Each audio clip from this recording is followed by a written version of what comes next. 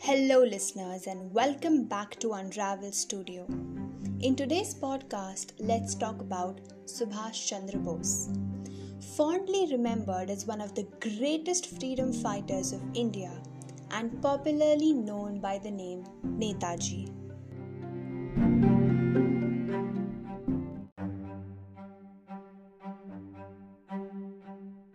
Subhash Chandra Bose was an Indian nationalist and a prominent figure of Indian independence movement. The leader spearheaded the revolutionary Indian National Army during the Second World War. He also pushed for complete and unconditional independence of India from the British rule. Bose, a revolutionary lawyer and leader of the Congress Party in India, who stood in direct confrontation with Gandhi's passive and non-violent resistant method against the British, escaped from India in 1941 following the British imprisonment and made a way to Berlin after failing to get himself smuggled to Soviet Union.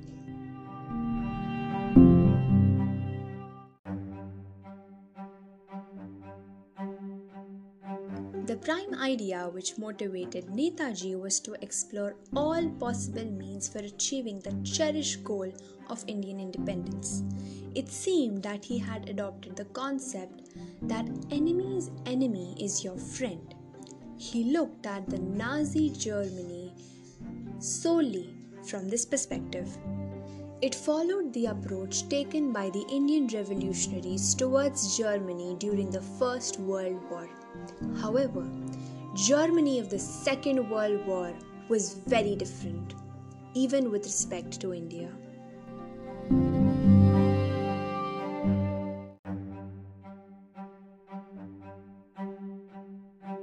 After the defeat of Germany in the First World War, the ambition of Germany was to bring about a global redistribution of colonies with the goal of establishing German supremacy on the world stage.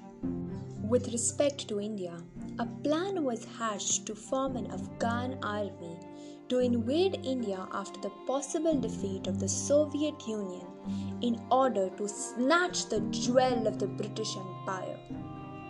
The idea of Indian independence was nowhere in the German strategic consideration.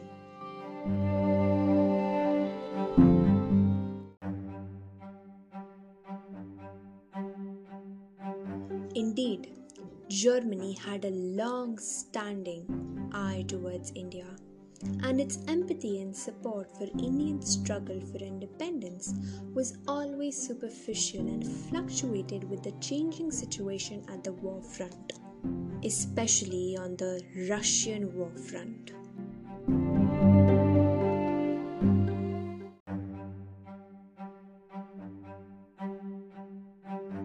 Hitler thought of Indians as equal to the Jews and Africans who he hated the most. He had also thought that India is better under the rule of the British than being under the control of any other country. He had also refused to meet Subhash Chandra Bose in 1933 when Subhash was in Germany. But now the situations were different in the early 1940s. Germany wanted to defeat the British in order to increase their chances of winning the World War. But Hitler knew if Indians supported British during the war, it would only strengthen the army of the British, which would reduce the chances of Germany winning. So, Hitler accepted to meet Subhash Chandra Bose in early 1940s in the hope of remotely controlling the Indian army against the British.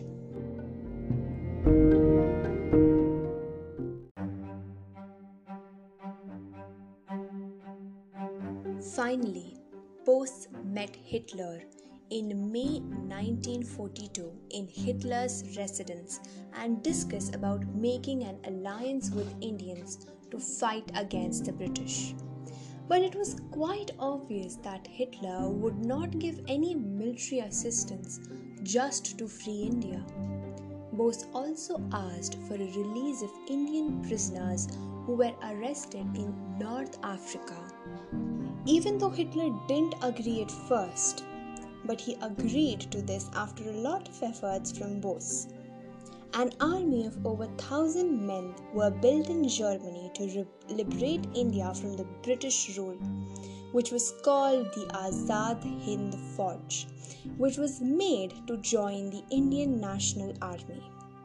Bose also ordered Indians not to support the British during the World War, which created confusion in the Indian Army of the British, as Gandhi had agreed to support the British during the war.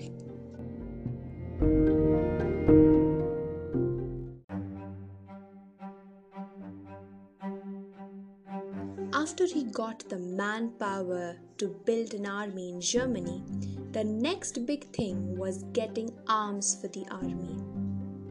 After he visited Germany, the Nazis helped him to go to Japan by their submarine. The Japanese welcomed Bose happily, where he also got all the weapons that he needed to provide to the army. Japanese had supported Indians throughout the history, and this was a solid example of that. His visit to Germany and Japan played an important role in the rebirth of the Indian National Army, INA. The Indian National Army was formed in the year 1942, which consists of more than 43,000 soldiers inside and outside India.